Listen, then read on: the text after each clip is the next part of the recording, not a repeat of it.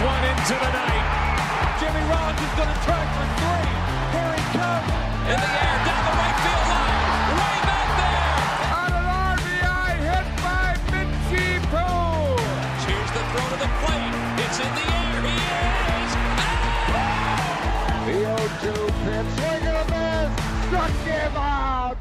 What is going on, everybody? Welcome back to another episode of the Phillies Nation podcast. I am your host, Ty Daubert. We are officially into the offseason and award season, so we're going to get into that on this episode. I'm joined, as always, by my co-host, Nathan Ackerman. Nathan, how are you doing? Are you ready to get into this one?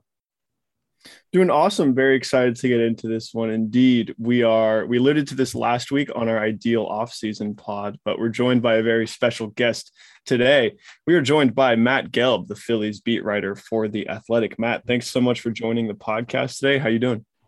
Good, guys. Enjoying, whatever it is we have left of this hot stove season, right? I think we have about 12 days. Yeah. Yes. Hot stove season until there is a potential lockout, which it doesn't seem like there's going to be any kind of labor deal ahead of that December 1st deadline, I believe it is. So yeah, it's award season and it's hot stove season and it's all the baseball offseason stuff until it's labor talks in about 2 weeks. So, but like Matt said, we have a little bit to talk about. So we're going to get into it. Bryce Harper winning the National League MVP yesterday. We're recording this on Friday, the day after he wins it. Zach Wheeler earlier in the week gets second place in the Cy Young voting. So we're going to get into that. Matt, just overall, what are your thoughts on some of these performances from those guys and how the voting ended up turning out? I actually thought it was going to be closer. I mean, I thought, Harper was the MVP. I mean, I'm probably biased because I saw him more, than Juan Soto and Fernando Tatis Jr. and Brandon Crawford and so many other guys who have been mentioned. But I just thought his performance in the second half, essentially dragging or carrying, however you want to describe it, the Phillies, to contention into the end of the September, I thought was notable. I think it was just far more notable than any other candidate there was. And I think, though, that there was some pushback from, voters in other parts of the country just because, the Phillies, again, didn't make the playoffs. And, all things being equal, the top three guys were playing out on teams that didn't make the playoffs. And Tatis was probably, I think there's a different world where Tatis is the MVP if the Padres, even if they don't make the playoffs, but if they just don't totally crater, right? If the Padres just play 500 ball the rest of the way instead of just totally cratering, and Tatis continues to put up the kind of numbers he did, I think Tatis might have been the MVP. But I think what Harper did was just truly amazing. I mean, you look at it, and I wrote a pretty lengthy story I've been working on for a little bit for The Athletic, just about how we almost forgot about what happened to him in late April. I mean, it was just crazy. Getting hit in the face with a 97-mile fastball, face and the wrist, which ended up being just as big of a problem. But, behind the scenes, I mean, there were clues and there were people who would talk about, how Harper's barriers weren't just physical. I mean, there were some mental things that he had to overcome. And how could you not blame him? I mean, when you get hit in the face with 97, especially from the left side, that can be, I would imagine, very difficult to overcome. And it wasn't very straightforward for him to come back. And when he did come back, he wasn't very good. We saw teams exploit him with fastballs in the zone, and he wasn't hitting them. And he took another 10-day break. And when he came back, he was the best player in baseball, really, from the end. Or maybe just National League. I guess Shohei Ohtani was the best player in baseball, period. But best player in the National League from June 1st on. And it was an amazing season. He has fulfilled just about every promise that that contract sort of entails, and there's still 10 more years. And I think Harper had the right message in his, in his media availability, saying that, I'm not just trying to check out boxes and move on to the next thing. It's I'm not saying just because I won an MVP, I don't want to win another MVP. And, just because I check this box off doesn't mean that I'm focused on the goal of trying to get this team into October and into a World Series. And that is, when you think about it, Bryce Harper and Mike Trout, the two probably faces of baseball outside of Shohei Ohtani right now, have never played in a playoff and have never played in a World Series, have never won a playoff series. Just insane when you think about that. And, as of right now, like, what is Bryce Harper's like legacy? It's probably that he's been a very good player on mediocre or just okay teams, right? Much like Mike Trout. Harper has now won 2 MVPs before turning 30, which is incredible. But that postseason stuff now is going to start to be, I think, what people talk about most with him. I don't know. What was your guys' reaction? Did you guys think that he was the runaway guy? I mean, I think just being around, this team, I mean, I think everyone just kind of assumed, that he was going to be the MVP. Yeah, I think he was the runaway guy. I mean, I think Juan Soto's OBP was just insane. We haven't seen a season like that in a long time, or at least a full 162 game season like that for a long time, as far as just getting on base goes. But, when you take that and you consider still the fact that Harper led him by 45 points in OPS and slugging percentage 615 to like 534, something like that. I think there was a pretty significant gap there. And I think also, you talk about the hit by pitch in late April. You obviously can't take that out of the conversation for MVP stuff, because at the end of the day, it did happen. But there was a stretch in there where he went 0 for 16 with 10 Ks, clearly injured. I think it was in like Toronto or something like that. Right before he went on the injured list. Yes, that's exactly. Right before they shut him down. Yeah, exactly. If it wasn't for that 0 for 16 stretch, he would have had a 1.076 OPS on the year, which would have beat his 1.044 mark by 32 points, which is just, remarkable. So when you consider the fact that he put up the numbers that he did, despite the stretch that he had when he was clearly injured or missing time for the span of a good month there, we can talk about why he was playing in that situation in the first place. That's a different conversation entirely. But if it wasn't for that stretch, it would have been run away. And I still think even with that span, it wasn't all that close. There are cases to be made for the other guys. I didn't think he was going to win unanimously like Ohtani did, but it seemed to me like he was the favorite. And, maybe I'm coming from the same place where I watch him more than I watch all the other guys too. But if you just look at the numbers, and I think offensive stats are what people, including myself, care most about these days, he was the guy, in my opinion. I think. Oh, go ahead, Ty. Yeah, sorry. Yeah, I was just gonna say, I think it was a little closer than maybe you guys were mentioning. I think Soto had a really compelling case, that eye-popping on base percentage number in about 10 more games. I think they were really neck and neck. If I had near the end of the season, if I had a vote, I was leaning Soto, and then right down to the final days of the season, Soto cooled off just a little bit, maybe like 2 weeks with 2 weeks left in the season. Soto was on an absolute tear, and it really did come down to the final days of the year. I think they were neck and neck, but you couldn't go wrong with either one of those, in my opinion. They both, the second half of the season for both those guys, like maybe two of the better second half performances you're going to see out of two guys in the same division. And then, as you mentioned, neither of them make the playoffs. People say, oh, Harper drags the Phillies to 82 wins or whatever it was. But can you imagine the Nationals record if they didn't have Juan Soto? Yeah, that would have been brutal. Yeah. And that's the thing, is like, I don't want to take away from what Soto did, because it's amazing the season he had, but there wasn't very much around him in the last 2 months. And honestly, teams treated him like I thought teams were going to treat Bryce. Soto did not get a lot of pitches to hit. And look, like, he shouldn't be punished for being patient. Like, he showed incredible discipline at the plate, took his walks. He didn't try to, hit what teams weren't giving him. And, a lot of ways Bryce had to do similar things, but, Soto didn't get pitched to really in the last 2 months, and teams were doing that for a reason, because like there was no one around him. So like that on base percentage is incredible. I just I don't know, even though both teams didn't make the playoffs, the Phillies were in contention actually. And, Harper was playing in meaningful games, and people will point to, that Braves series at the end of the year where he totally did not show up. But honestly, it was so hard to hold that against him, because they were in that position really solely because of Bryce Harper.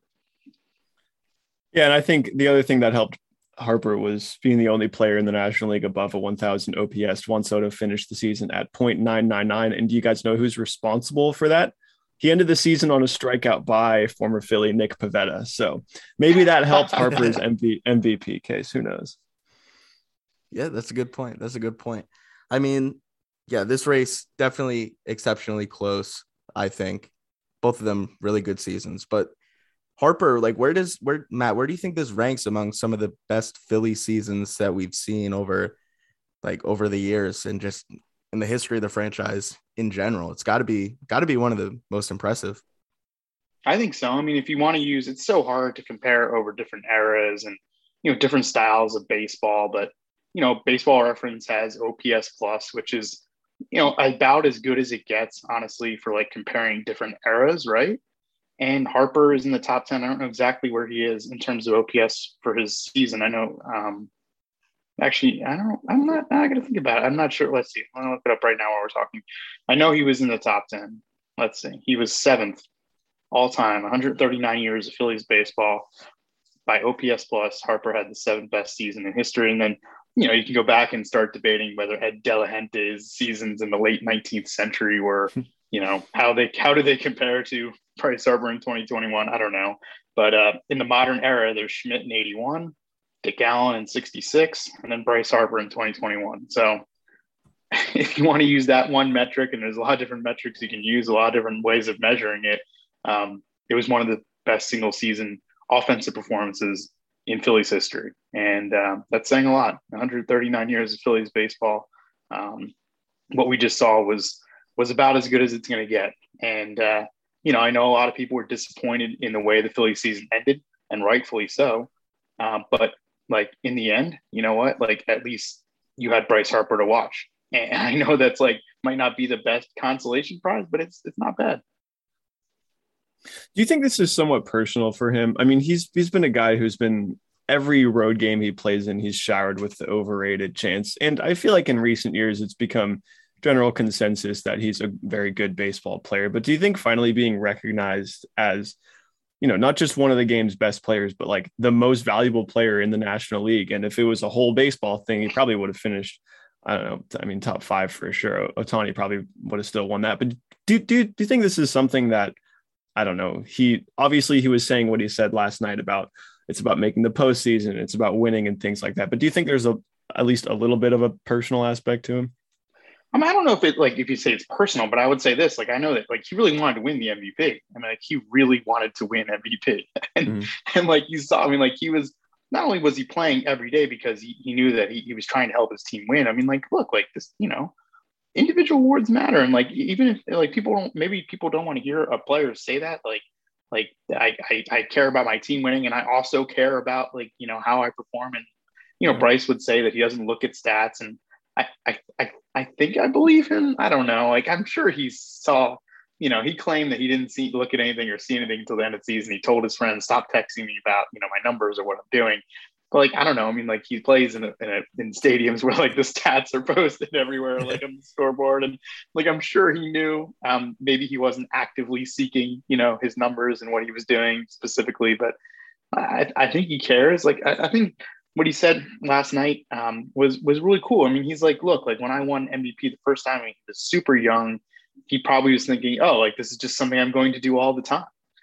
And, when he was young and brash and, came up so young and was so good, like, yeah, of course he's thinking he's just going to win MVP every year or every other year or whatever. This separation between the two MVPs that ends up going 6 years between them, it probably made it a little more special for him. And he admitted that. The fact that he, his son and his daughter won't remember, his son might not even remember it either, but they were there. And, there would always be video clips and pictures of him celebrating with his children. I think, that probably made it more special for him today. So, was it personally? Maybe. I mean, I think he enjoys like that villain role, like you're talking about, where he goes into stadiums and is just getting constantly booed and abused. Like, I think he just loves that. And I think that's why part of the reason why Phillies fans really like him, because of his style of play, but also because he just embraces, that whole heel sort of thing on the road. I think people really like that. And I think Bryce enjoys it. And he probably gets a little motivation from it.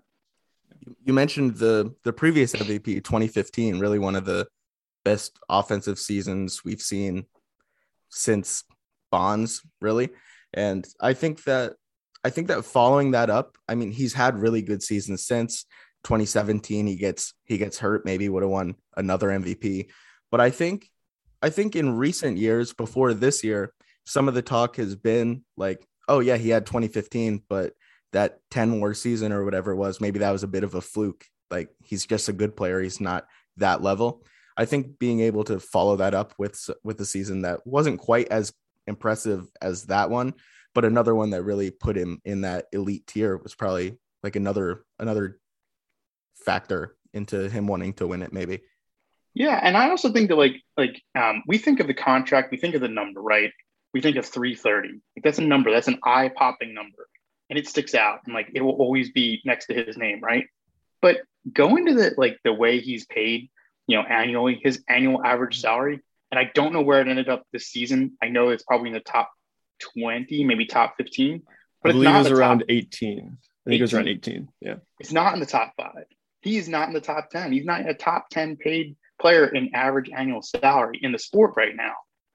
And, I think people's expectation for him obviously is high. It should be, but he's not paid like a top 10 player. He's not paid like a top 5 player on a per year basis. And so far, as a Philly, and honestly, if you want to look, even if you want to go further back than that, just in the last 3-4 years, like, he's probably performed like a top 20 player in Major League Baseball now. Yeah, I would say that's pretty definite. So he might not be one of the 5 best, but this past year he was probably among the 5 best, and he was paid like maybe the 18th best. So, so far the contract has worked out great. It's a lot of years left. I mean, 10 years is a long time, and I don't think anyone is fooling themselves. They think the contract is going to end well. Like, the last few years are probably going to be rough, but you signed him for these first, 5-6 years of the deal, and I mean, boy, they have to take advantage of it. I mean, they have to do something with this core, and maybe this leads us into talking about Wheeler and the Cy Young. But I mean, they just, they are built to win now, and in a lot of ways, they're not built to win now, and it's a real problem that I just, there's not a good solution for it.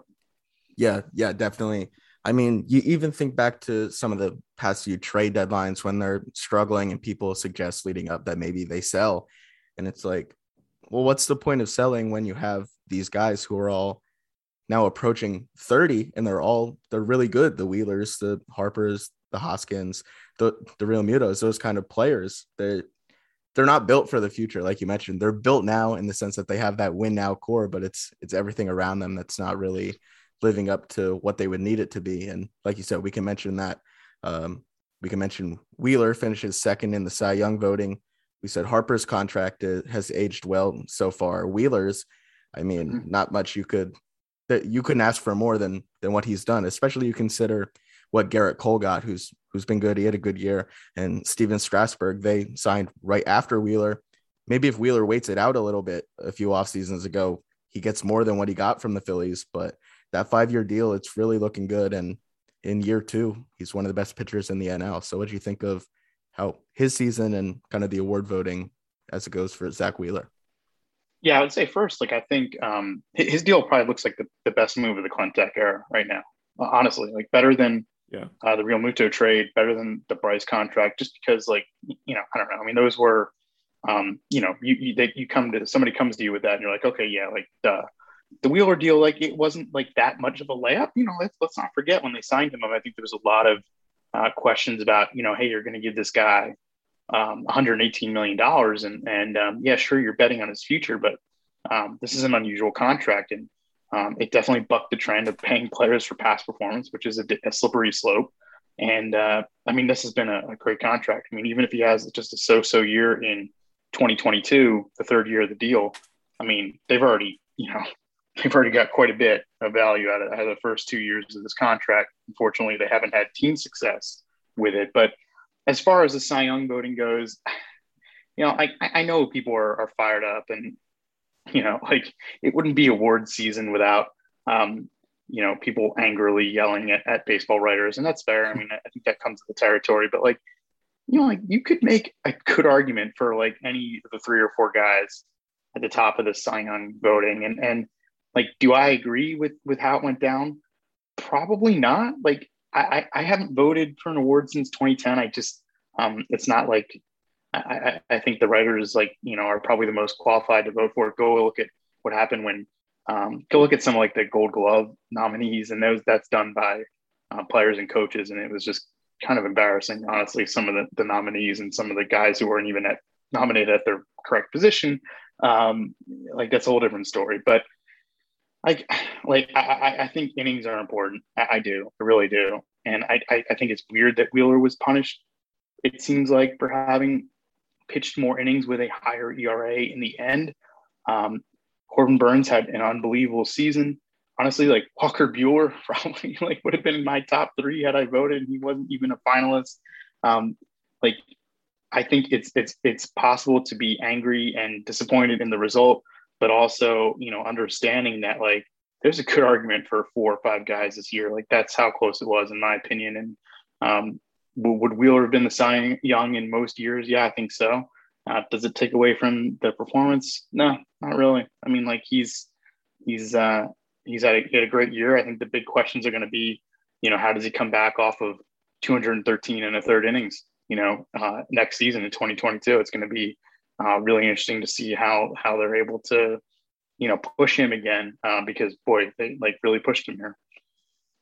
Matt, what did you think of the way Wheeler's usage down the stretch impacted his Cy Young odds? I think obviously his biggest case was his workload. He threw, like you said, 213.1, but there were some games in there where he was just left in. It seemed like they were going to ride him until his arm fell off. I think the Rays game comes to mind. Do you think if things had played out, you obviously have to walk a fine line there, because at the same time you're in the playoff hunt and you're trying to go to your guy and win games. Do you think that sort of took a toll on him toward the end of the season? He had a great September. August wasn't so kind to him, but do you think things could have played out differently? Do you think he might have been able to snag that Cy Young? Because he was only 10 points back if they had sort of dialed it back at least a little bit. Yeah, I mean, I think he just needed a better August. I think that's it. I mean, he needed a better August. And after he pitches that, complete game shutout against the Mets, which is, really the apex of the Phillies season, as it turns out. I think it was, the first weekend in August, an incredible performance. And you're thinking, wow, this is happening. This is actually happening. And, his next, I think it was 3 or 4, just were not good. And you have to wonder, did the workload contribute to that? And in the end, the Phillies decided that it did contribute to that, because let's not forget, all of September, I think maybe beginning even in the end of August, I don't know if I have the timeline right. They decided that they had to cap him. They had to, be way more aggressive with removing him from games because the workload had started to catch up with him. Yeah. And now, was this because, was this a bad decision by the manager? Was this because the pitcher, is pushing to keep throwing? I don't know if it's any of that. I think it was just, they didn't have a bullpen that they trusted. Yeah. And that falls back. I don't know that you can blame Joe Girardi for trying to push Wheeler in some of those August games, because he, a fatigued Zach Wheeler on a lot of those nights was probably better than the next best option that Girardi would have went to. And that comes back to roster construction and just, it probably cost the Phillies a postseason spot, and it might have cost Zach Wheeler a Cy Young. I mean, that's just simply the way it is. I don't know if it was anything that they did wrong other than the fact that they didn't have a better bullpen, period. Yeah, I agree. Yeah, I mean, we mentioned it before with Harper kind of ranking where his season was in terms of the all-time Philly seasons. The Phillies, especially in recent memory, think back maybe a decade ago, they've had some incredible starting pitchers, but where would you rank Wheeler's performance from some of the ones you've seen covering the Phillies? I mean, I don't know. That's a good question. I haven't even thought about it. I mean, because gosh, I've covered the team since 2010, and the run scoring environment has changed so much in just 11 years. It's gone up and down and up and then back down, sort of. I mean, I still think the holiday seasons are as good as I'm ever going to see, probably. Yeah. The first 2 seasons were unbelievable. I mean, I don't know how, I would have to really think about how Wheeler's season compares to like Cole Hamels in 2010. And honestly, like Hamels sticks out just in my head because of the postseason shutout he threw in 2010 in Cincinnati. Like that was one of the best pitch games I think I'll ever see. And so it's up there. I mean, like then there's Cliff Lee seasons I'm not even mentioning, and then there's Aaron Nola's 2018 that I'm not even getting to. I guess the question would be, what do you want? Do you want 2018 Aaron Nola or do you want 2021 Zach Wheeler? Yeah, I saw that's a good debate. There's a Twitter poll of that actually this morning, and that's really tough. I think maybe because nobody this year especially threw innings like Wheeler did, that he has like a compelling case in that debate, but that'd be a tough one. Yeah, I mean, and I highly recommend anyone listening read Alex Spear's commentary in the Boston Globe regarding his Cy Young ballot in the American League, and just how he is looking at evaluating pitchers moving forward. Like there are specific measurements that help us understand, what a pitcher, how a pitcher should be valued, and like, what is his fault, what isn't his fault. I'm thinking of FIP, and I'm thinking of even WAR, because WAR does factor in FIP measurements and some defensive metrics. That doesn't necessarily tell us the true story of what happened. Like it tells us the story of what should have happened, right? Or what might happen next year if you're trying to, project out, what this performance meant.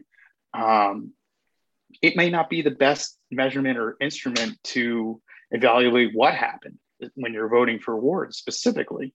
And so I recommend everyone read that. And I think there's been like a major course correction. Like if you would have looked at the voting for AL and NL Cy Young this year, and if you would have looked at that like 10 years ago, and you're like, this is what's going to happen in 2021.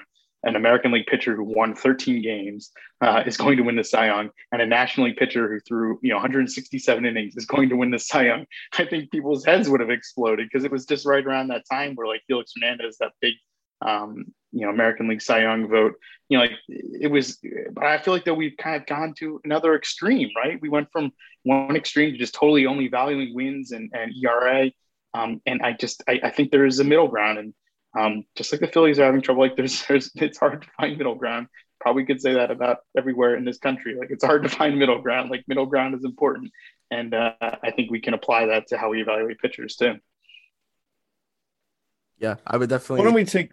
No, go ahead. Sorry, no. No, I'd just say I would agree. Especially the point of, we have to look at for awards what happened, not what should have happened. With some of these metrics, like that especially gets me with FIP in evaluating these pitchers.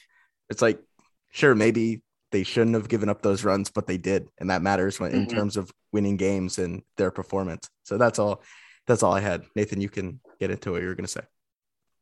I was just going to say we've talked about Harper winning MVP, Wheeler, Cy Young. We've sort of touched on it a bit, but in the end, the Phillies missed the playoffs, in case you guys didn't know. Matt, what do you think about how they approached this offseason, coming off the award slate, but coming off the years that these guys had and the obvious deficiencies in the middle of the roster? Ty and I last week put together our little ideal offseason. I guess we can get into some of that later if Ty, you want to. But what do they do? I think the elephant in the room for this offseason and the last however many previous off seasons has been the luxury tax, and there's only so much that they maybe can do if they're going to stay under that. We don't even know.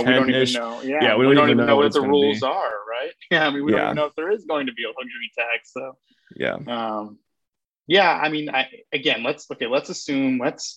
let's assume there is some sort of threshold at the top. I'm not going to use the word salary cap because I don't think there will be a salary cap, but let's assume there's some sort of threshold at the top. And if there is, the Phillies won't go over it. Like I'm convinced of that. Maybe they go over it during the season if they are in first place and they believe that they have a team that can win the World Series. But let's assume for this exercise, they're limited somehow. There's some sort of cap to what they can spend this offseason. And I've talked to a lot of people and tried to get a feel for where they might go, and I think there are a lot of questions right now because simply we just don't know what the rules are going to be, and that hasn't stopped teams from making deals. Like we've seen actually, quite a few deals happen already, and I think we will see some deals before December 1st. I think, not to be like, too obvious, but I mean, like their holes are like, you can identify them pretty well. I mean, like they're going to go get a closer. Whether that's a free agent or a trade, they're going to acquire a proven closer. That is something they're going to do. And that fits the mold of what Dave Dombrowski's done in previous iterations with similar teams who had a need like this. I think the closer is the top priority right now, just because it's a finite market, right? There's not a ton of guys available. Everyone wants to link them to Craig Kimbrell, and because of the previous ties with Boston, I don't know that it's like a slam dunk there. Certainly, like Kimbrell is an option for them, a good option. And then after that, like I think you look toward left field or center field, and depending on what they value most. It's funny because like we've been talking about how Dombrowski's put it on. He's made it very clear like we want another middle of the order bat, which they should want. They also need a leadoff hitter too. I mean, they really didn't have a good leadoff hitter at all last season. Written a lot about it, and they don't have a clear one on the roster moving forward. So if you go get a bopper for left field, who's like kind of your middle of the order guy, and left field is the easiest spot for them to go get this, middle of the order bat. Like, what do you do in center? How much money do you have left? Remember, you need a 7th inning guy, you need an 8th inning guy, you need a bench. You might need another starter, but I don't know that they're going to be that active getting other starters because I think they have so many other needs and they have finite resources. So you put it all together and you're just kind of, there are so many different ways this offseason could unfold. And I want to hear, kind of what you guys were thinking about your sort of ideal offseason. But to me, I think it starts with a closer and a bopper and left. And then you just try to fill in the pieces from there. I really do think that. And they have to do a better job in the middle of the bullpen. They have to do a better job on the bench. I think the infield is going to kind of is what it is. They're going to sacrifice defense for offense. That's just the way it's going to be. And I wouldn't rule out, them making some kind of, large-ish trade from their big league roster. Like, I just think Dombrowski has a better feel for what he has and what he doesn't have and who he can trust and who he doesn't trust. And I think he's aware that just things, some things need to change, and easier said than done, right? Yeah, you mentioned the obvious holes with some free agents departing, like in center or left, and in the bullpen. But also last year, you alluded to it with the infield. To be frank, they had a bad shortstop and a bad third baseman for a large chunk of last season, and I think they'll probably look into making upgrades there. I don't know if they're set on Alec Bohm and Didi Gregorius as their starters for next season. So yeah, definitely. I think Bohm. Yeah, I mean, I think Bohm is the third base. Like I really do. I mean, honestly, for a lot of reasons, but the biggest reason being they don't really have a choice. They don't have a choice. Bohm has to be their third baseman, and they have to try it again because they can't fill every need from the outside right now, and they're in a position where Bohm has to play third base, and whether it goes well or not, we don't know, but they pretty much have to. Unless there's a DH in the new CBA, which I guess is a whole other thing. Which but then you're still having to fill a spot. Yeah. I mean, even if there's a DH, they plan on rotating players into that position. They will not have a set DH. They want to rotate guys in there. So just another. Yeah, I mean, it's like another position. Yeah, it's another everyday player essentially. Because you're rotating someone in and out. So there's another hitter that needs to be in the lineup. And so add that to the list. I mean, it's just, it's a lot. And it's quite the challenge for Dombrowski. Yeah. So we mentioned our ideal offseason episode that we did last week, where we weren't exactly doing what we think the Phillies would do or anything like that. We were just basically given what the estimated luxury tax number would be for next year, assuming there is one. We kind of just played GM and got creative to fill as many spots as we could while staying under the luxury tax. Nathan, you can talk about some of the moves that you made. Nathan was not quite as, he didn't swing for the fences like I did, I would say. But you can, Nathan, you can start with the moves that you made last week. Well, our conclusion was that Ty's team had a higher ceiling, but also a lower floor. So I had them re-signing Hector Neris, signing Andrew Chafin, signing Rich Hill to a short 1-year deal. I had them trading Didi and prospect like of the Casey Martin caliber, trying to dump some salary there, maybe throwing in somebody else if they need to, for basically, I mean, nothing, maybe like a tiny bit of cash, but probably just a low-level prospect or something like that. And then the big move that I had them making was going out and signing Chris Bryant, because I think he fills a lot of the holes that this team has. He can play third base. If there's a designated hitter, you can move Bohm there and put Bryant at third. Bryant can play left. He can play basically anywhere on the field except for, I guess, middle infield and center, pitcher catcher. And then he's the big bat in the middle of the lineup that this team needs. And sure, maybe you'd like to have a left-handed bat there, but I mean, I don't know if you can really get that picky at this point.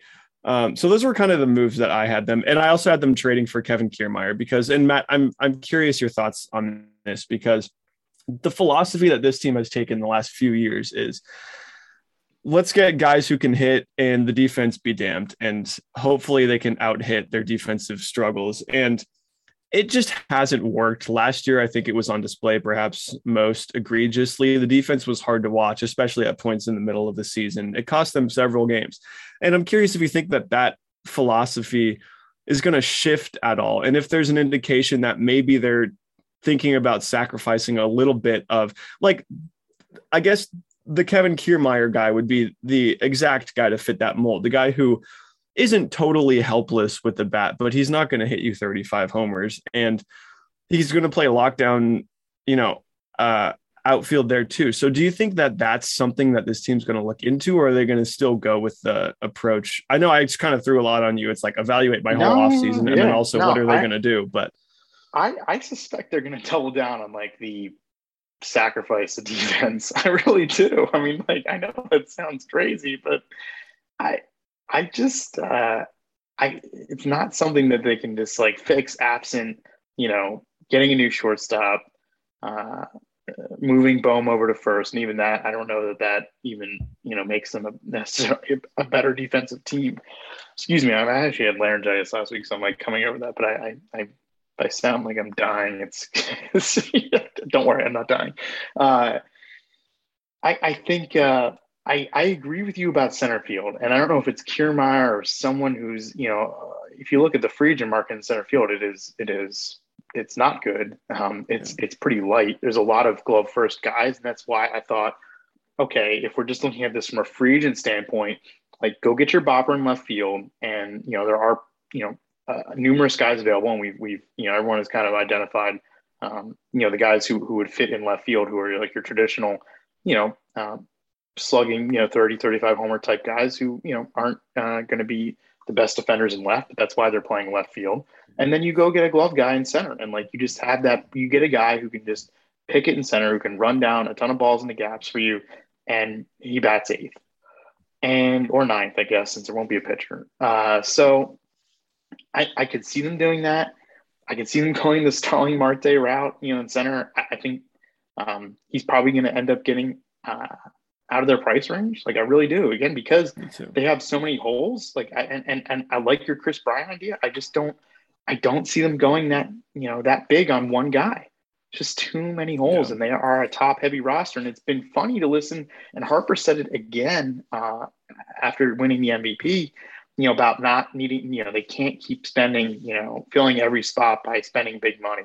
And it's funny he says that because Chris Bryant is a guy that he would love to play with. Like he is friendly with Chris Bryant, and they're represented by the same agent. And you would have thought maybe he starts campaigning a little harder for Chris Bryant. And I know behind the scenes before he's pushed them to try to go get Chris Bryant, but I just don't know if it's that realistic. Remember, it's two sides too, right? Like I think, Chris Bryant, could very well be back in San Francisco by all accounts.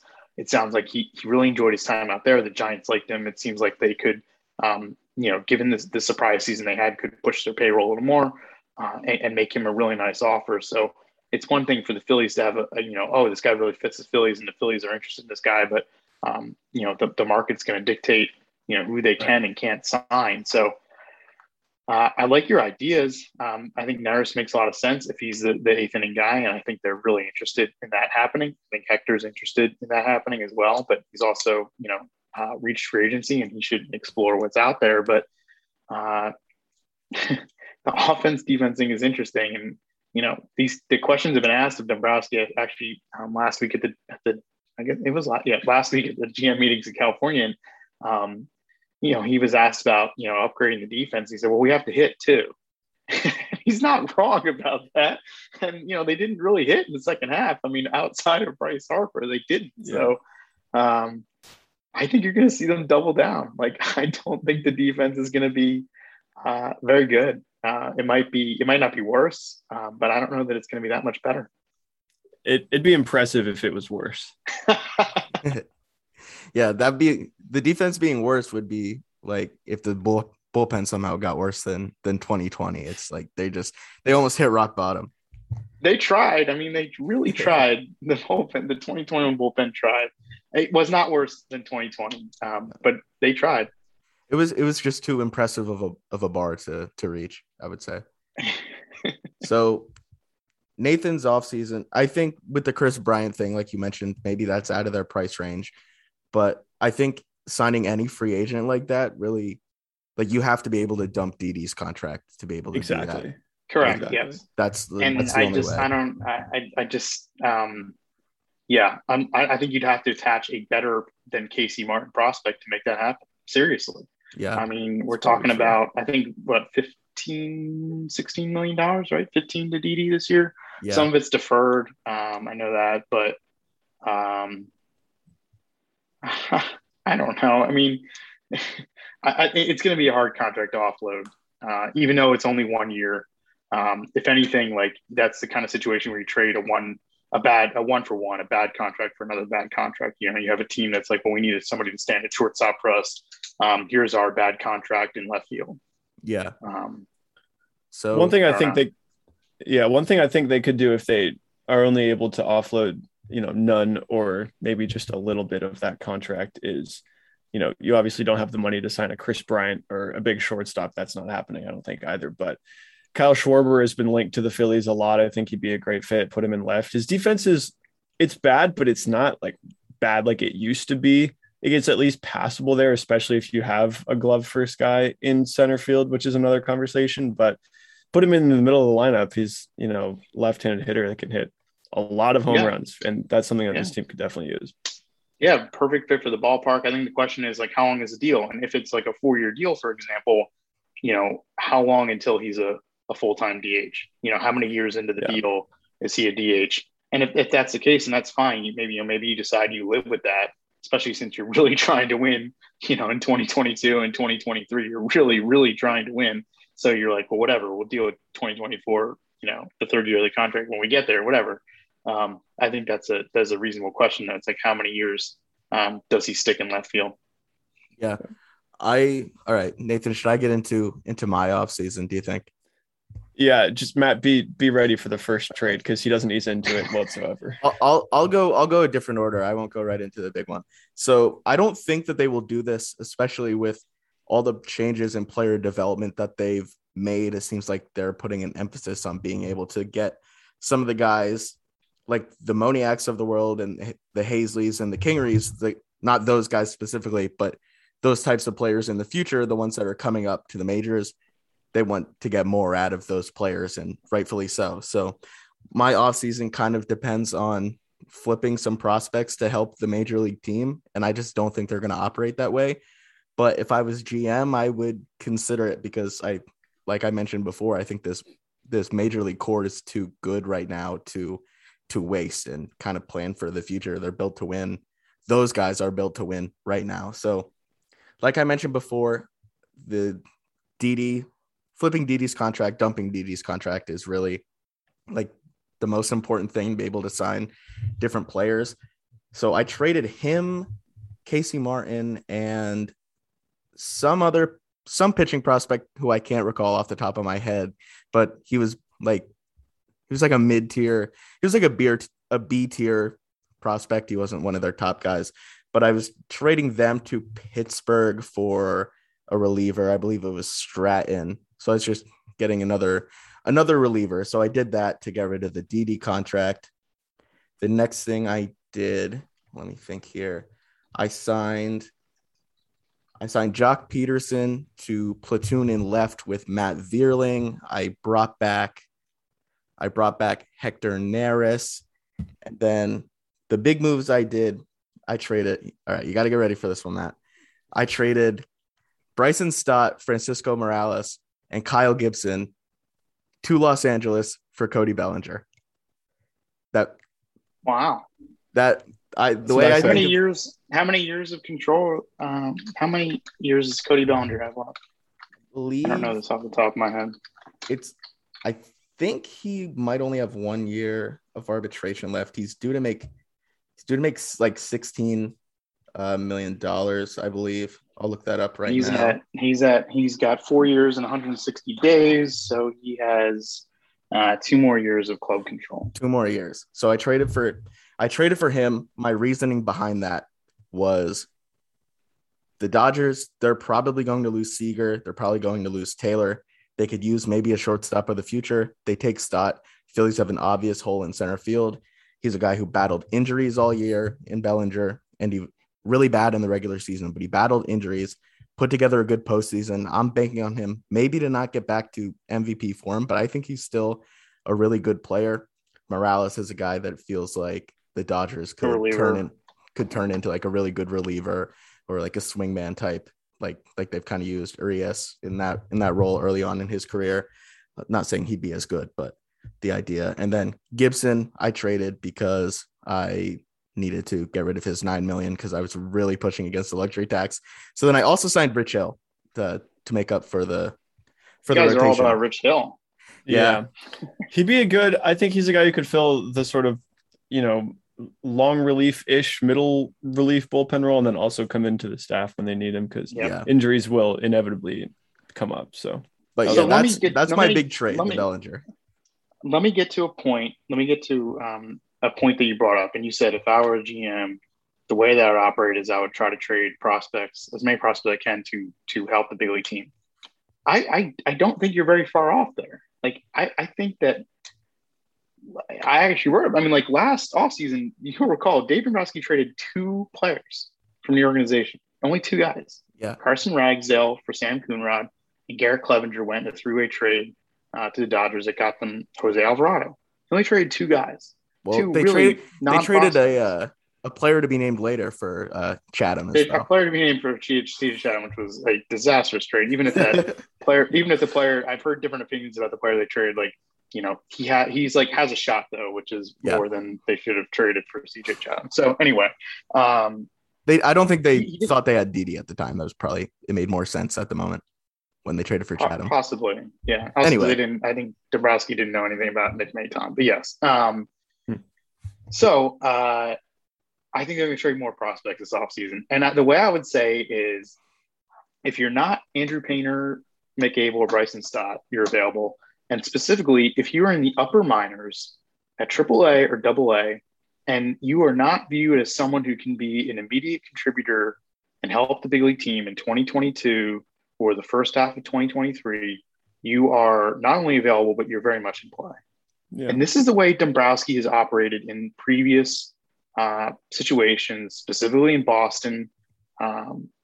If you aren't going to contribute, they believe through their evaluations that these players will not contribute in the upper minors to this team right now at some point in 2022, then they are in play because they need to find players for the edges of this roster that can contribute.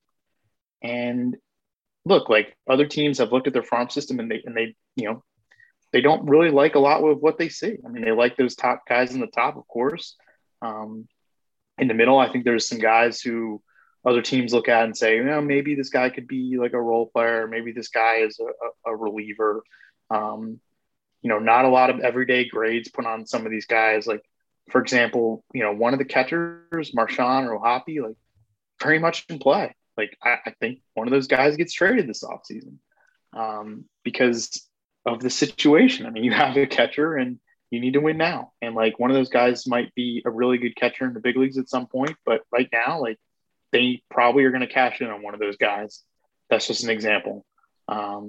Maybe you'd be selling low on like Moniak or Hazley, which is unfortunate because I think in an ideal world, one of those guys is your center fielder in 2022. But I think that was all very much in play. Like, I think you're going to see Dombrowski be way more active when it comes to that. And that's why it's so hard to evaluate what they might do, because we look at free agency and that's, we're inclined to think, oh, this is how they can fill this hole. Sign this guy, sign that guy, sign that guy. But, typically it's a mix of signings and trades.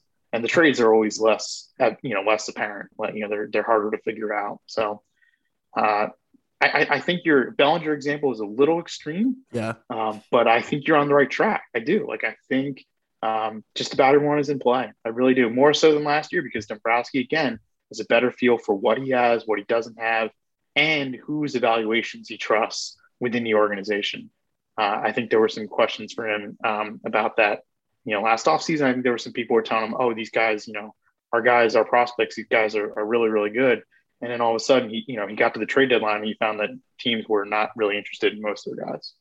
And I think that was a really eye-opening experience for Dombrowski. All right. A few more things. I finish off my offseason. Basically, the last big move, I signed Baez for, I think, 5 years, $20 million a year to play shortstop. Cool. Man, I'm just imagining how Javi Baez and Philadelphia would get along. I'm just not I don't know. I mean, like, as a writer, like, I think I would love to just kind of sit back and watch that, because I think it would be kind of interesting, but I don't know. Feels like be the best fit. Feels like a guy that if he played well, I think that they would really rally around him. No question. As long as he doesn't boo the fans, that would not go even well. Even it's like a Rollins thing. Like, he called them front runners and they gave him crap for it, but he plays well. A lot of people hated in the city, didn't like Jimmy in that. Exactly. Which is hard to believe, but yeah. But yeah, that would be my last thing. But going back to what you mentioned about like trading the prospects, you identified one of the catchers as you think they would be trade targets for other teams that you think they're probably on. One of them's on their way out. Who would you say are other types of players? I mentioned Morales is that kind of a guy. Other players that might be in play in the minor leagues. And then also, is Dombrowski, because he in Boston, he's shown he's willing to do this kind of thing. Do you think that Dombrowski is like the right fit for this team because of that? I think that him being willing to be aggressive and flip prospects for players to help the major league team seems like other teams are sometimes hesitant to do that. Do you think Dombrowski being aggressive in that way makes him like kind of the ideal fit to lead this team at this moment?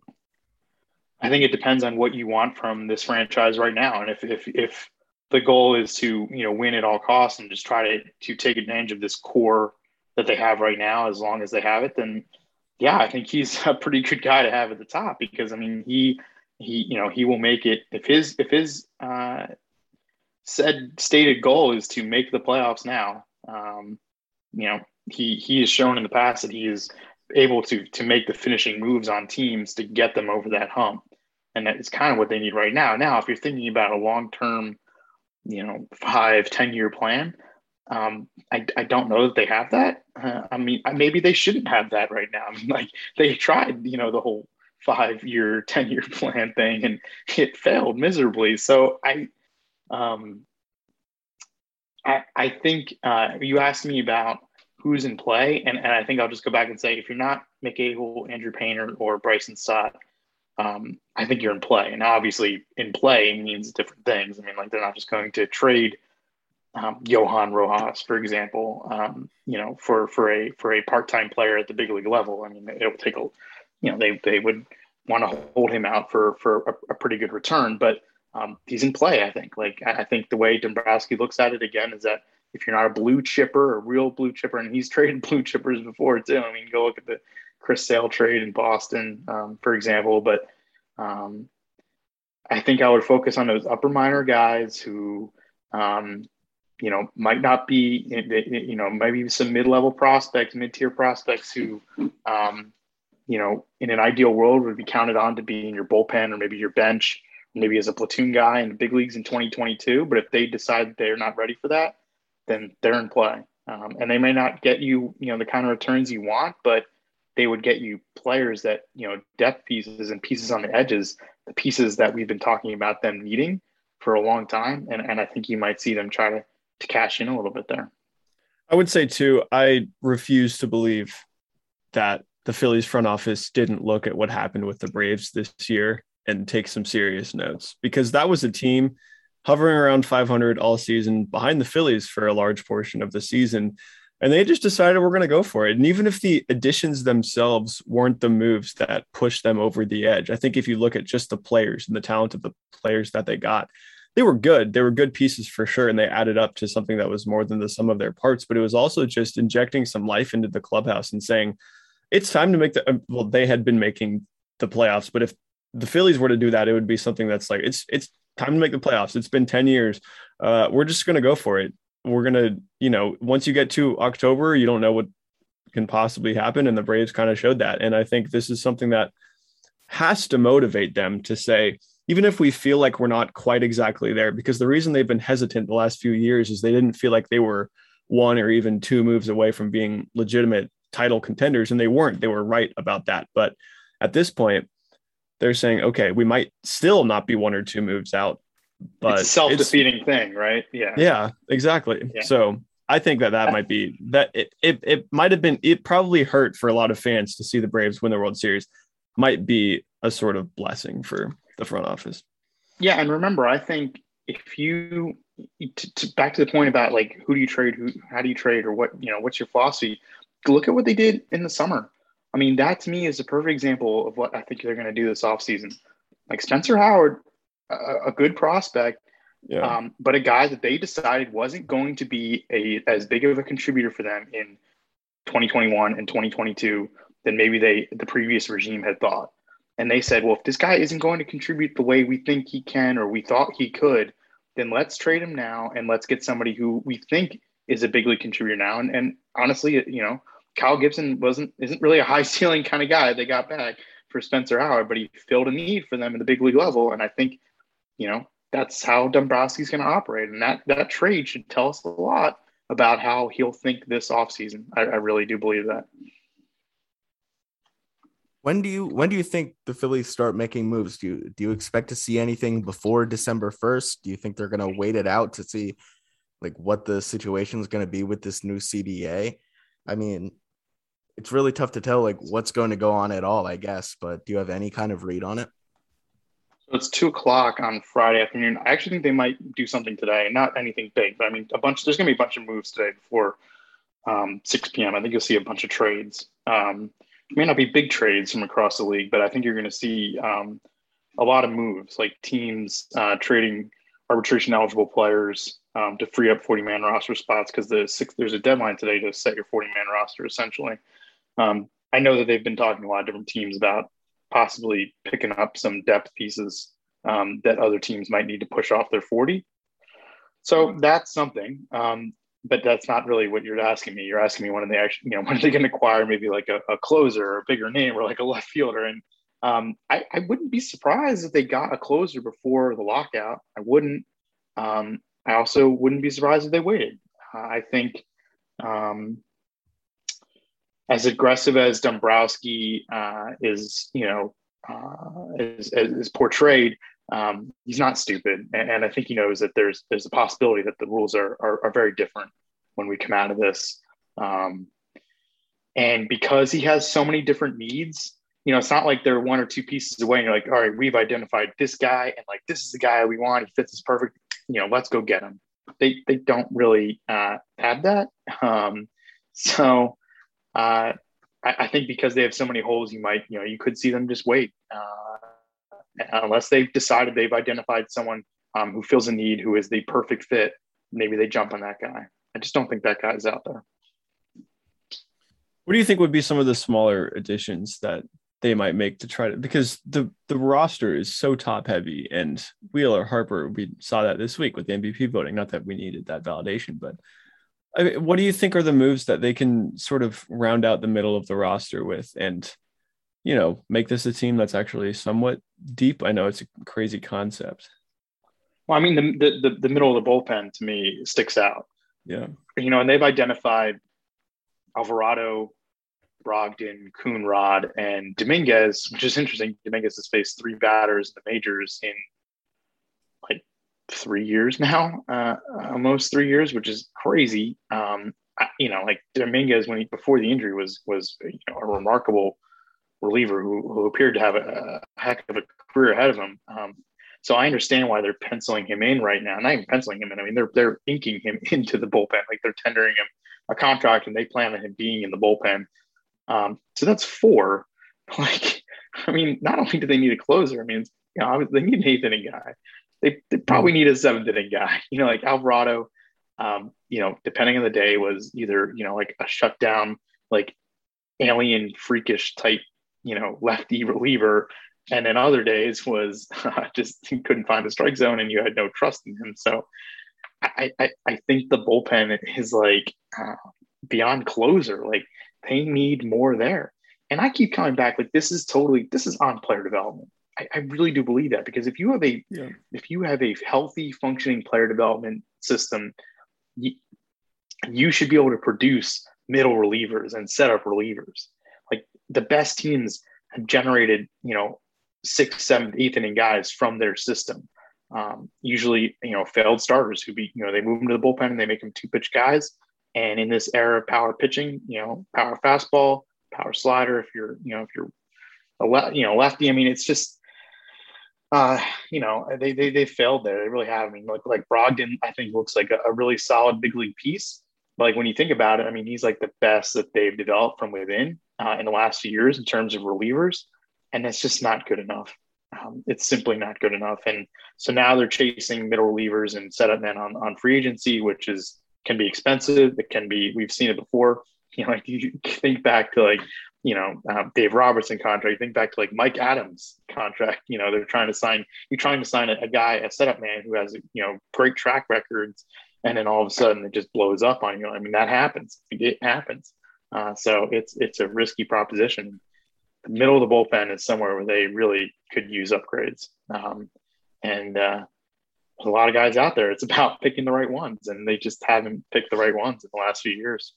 Yeah. I want to talk, I do want to talk pitching super briefly, but in the starting rotation side of things. And I agree with you. You said earlier, it's not going to be, they could use a guy. It's not going to be their number one hole to fill. And if you have finite resources, you can only do so much. But people like the starting staff for the Phillies, and I do too, but I think there are questions to be had about really all of them. I mean, Wheeler, 213 and a third. Aaron, you don't know what you're going to get from guys like Nola. Kyle Gibson had a brutal September. His earn run average is like over 7. Ranger Suarez, he probably is going to regress to the mean a little bit. He could take significant steps back and still be a pretty solid guy.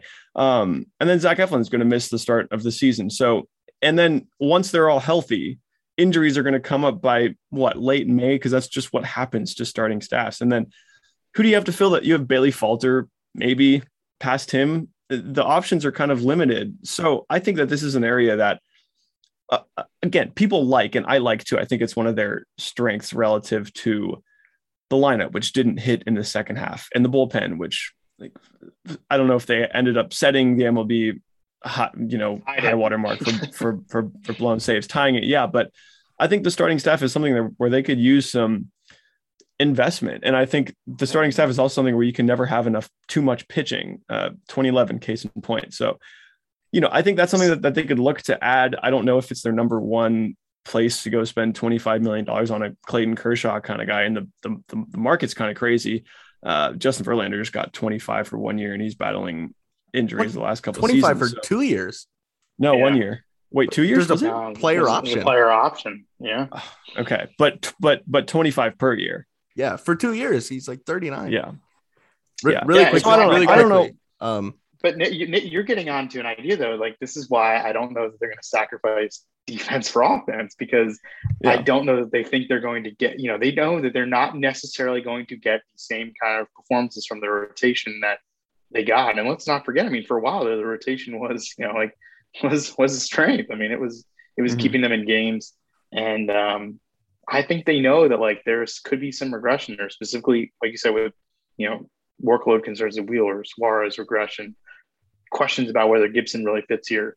Zach Eflin, like, what's going to happen? Like, we really don't know. So, I don't disagree with you. It's just, the rotation, they're looking at it as a strength, and they're right. I mean, like, as constructed in an ideal world, like, the rotation is a strength for them right now. For sure. But there are so many ways that it could not become a strength. And then you're like, well, we have all these other holes. Like, so at some point you have to decide, well, like, we got to just go with what we've got. And I think that's kind of where they are with the rotation. Yeah. Quickly, you mentioned going back to the player development thing you said earlier about getting middle inning relievers, where the rotation in the top 5 is really solid, but then there's no depth. And then guys like Adonis Medina, where maybe he's like clearly not a big league starter at this point, and maybe he'd be a good middle reliever, but they don't have any depth. So they need to keep him out as this like weird hybrid starter in AAA that if they have injuries, they need him to go pitch in the majors because they don't have anybody else. Exactly. Yeah. Like Hans Kraus to me, for example.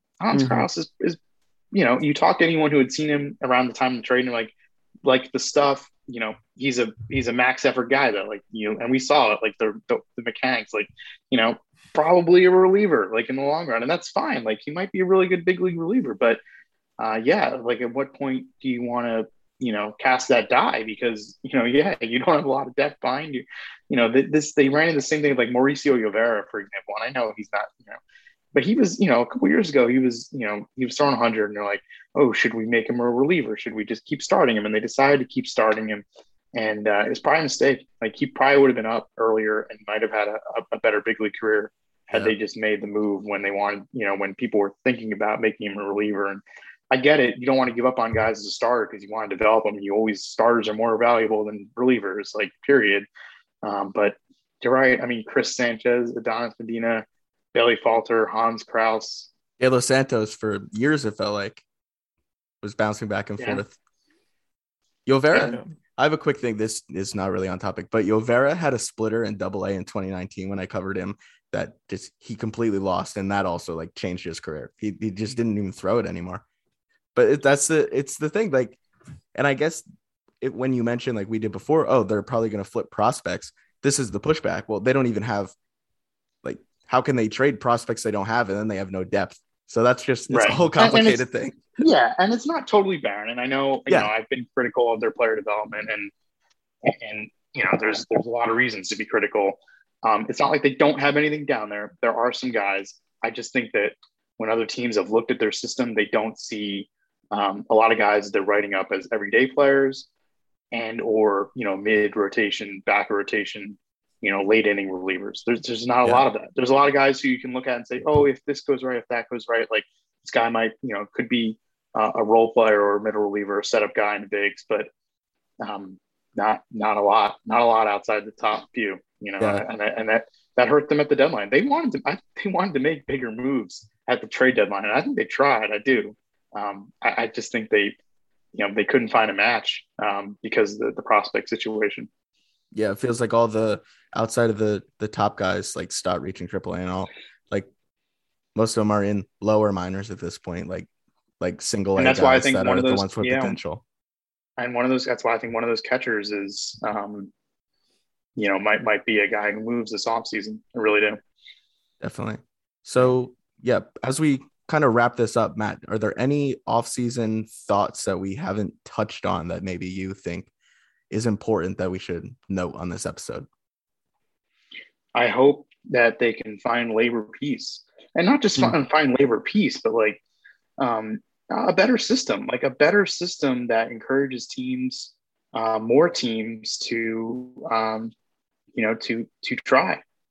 I really think it's important for both the management and the labor side to really find the proper common ground for the long-term health of the sport.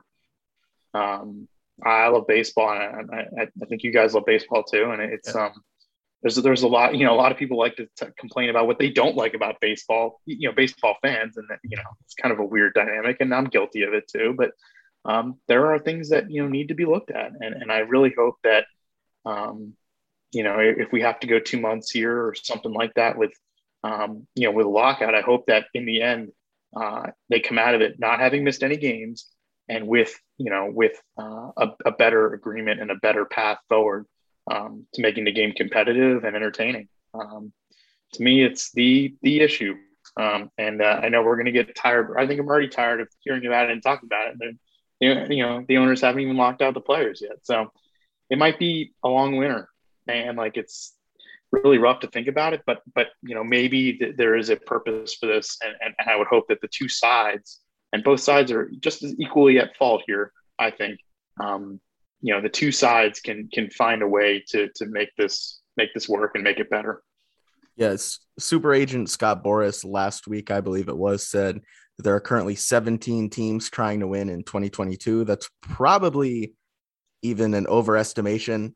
I would imagine that he says that because he has some players that want to sign with some of those teams, but I think, he's trying to pump up. He's probably trying to pump up the Tigers and the Rangers right now because they seem like the two teams that are like, no, maybe we should spend some money here. Oh yes. No, but you're exactly right that there needs to be a league where 17 teams at most are trying is not one that's running smoothly, I would say. So yeah, I think you're spot on with that. Nathan, anything to add before we get going here?